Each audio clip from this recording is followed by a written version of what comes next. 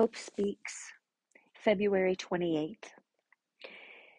They are ready, endless fields ready for harvest. I have seen your heart, how you weep for them. I have seen you get mad when they don't turn.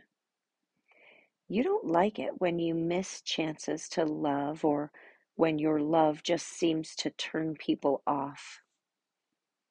I see your heart's intent. You want them to love me like I love them.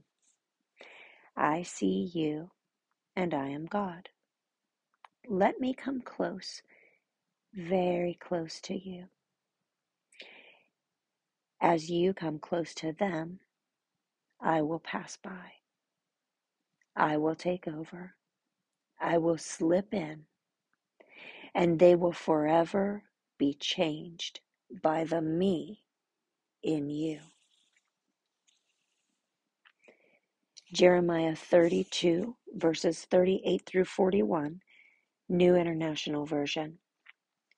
They will be my people, and I will be their God. I will give them singleness of heart and action, so that they will always fear me, and that all will then go well for them and for their children after them. I will make an everlasting covenant with them.